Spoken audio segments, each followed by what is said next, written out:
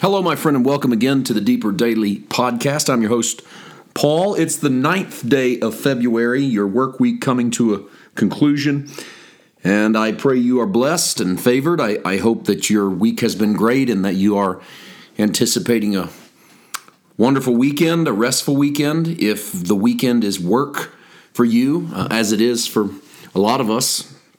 When you're in ministry, the weekend is at least, half the weekend is at least work. Then I pray that you are able to do so with peace in your heart and joy in your life. Whatever you set your hand to do this week or this weekend, whatever your endeavors, may you be at peace in the Lord Jesus. We've arrived in our journey through the Gospel of Luke at what I told you yesterday was one of the most famous passages in the Gospel of Luke, Luke 9:23. I'll read just one verse today, because I think it deserves, well, we could be here a while. I won't be. I'm trying to set myself to not stay here too long. So instead of reading the whole passage and working through it, let's work this one verse for a day and then maybe try to work the whole passage in context. Verse 23, he said to them all, "If anyone desires to come after me, let him deny himself and take up his cross daily and follow me." Now, in context of what has just happened, remember the last thing Jesus said in verse 22. "The Son of Man must suffer many things and be rejected by the elders and chief priests and scribes and be killed and be raised the third day." So he prophesies his own rejection, death, and resurrection. And then immediately says, "If anyone desires to come after me," or essentially, here's what's about to happen to me. I'm going to be rejected. I'm going to be killed. I'm going to raise up. If you want to do this, if you want to come after me, this is the way to come after me. This is the way to follow me. By doing this, Jesus is showing us there's really no other way to follow him. To take up the cross is to renounce self. It's to renounce selfish ambition. It's to step off the path that you're on and to step into the path of his self-sacrifice. To take up the cross is to take up death, but it's to take it up not only in the possibility of dying for the cause of Christ, but it's to take up the very real death to the you laid down in order to take it up. In other words, every decision that you make costs you the version of yourself that didn't make that decision. That version of yourself that would have turned right when you turned left.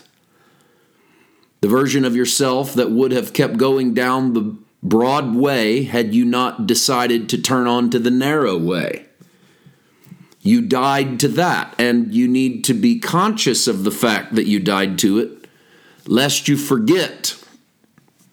Paul would write to the Colossians, "I died, and my life is hid with Christ in God." He would write to the Galatians, "I'm crucified with Christ, nevertheless I live, but it's not really me that lives, it's the Spirit of God that lives in me by faith of the Son of God."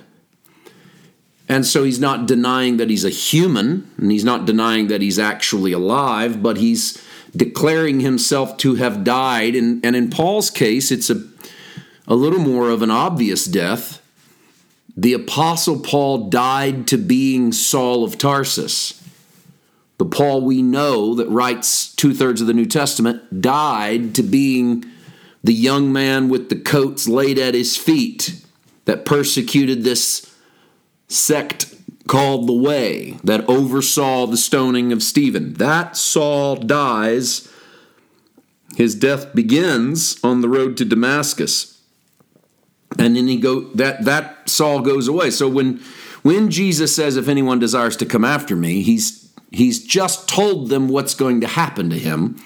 And then if you desire to follow me, there's no way around what happens to me is going to happen to you. Now, That doesn't mean that you're going to be the Savior of the world, but it does mean that as much as we take up the cross, we also take up the resurrection. Remember the previous verse one more time. The Son of Man must suffer many things, be rejected by the elders and the chief priests and the scribes, and be killed and be raised. If you wanted to come after me, you have to deny yourself, take up his cross daily, and follow me. Now, our oldest Greek manuscripts don't have the word daily right here. It just says take up the cross and follow me. But whether we have it in there or not, the concept is, I think the concept applies, is that we are constantly following him into the way of death. It doesn't mean that we're getting saved every day. It doesn't mean that we're dying to our sin nature, and then the next day we wake up and the sin nature is not really dead. We got to kill him again. That's this message taken to a degree that doesn't make any sense. That would be a re-death, re-resurrection, re-death, re-resurrection to your salvation every day, or to your divine nature every day. But it's an invitation to follow Jesus into the way of death, and the way of death is sacrifice. I think that one thing that has thrown us off is that we've looked at the cross. I did this for a long, long time. Looked at the cross as the place where Jesus became the sacrifice. And we look at the Old Testament and see these lambs, goats, and bulls dying, and we say, well, they are sacrificial. We even use the phrase sacrificial lamb. So then we look at the cross and go, that's the place where Jesus was sacrificed. But the truth, as far as I can see it, is that we're way too late. If we think Jesus becomes the sacrifice on the cross, we don't understand his life. His entire life was a sacrifice.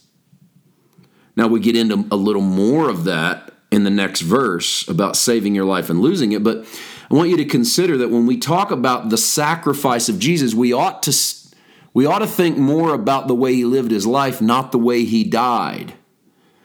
His life was a sacrifice, and this could be why Paul says to the Romans that we are to present our bodies as a living sacrifice. Our whole life is picking up the cross and following Jesus. We'll take it to the next step and try to put a few more verses onto this tomorrow.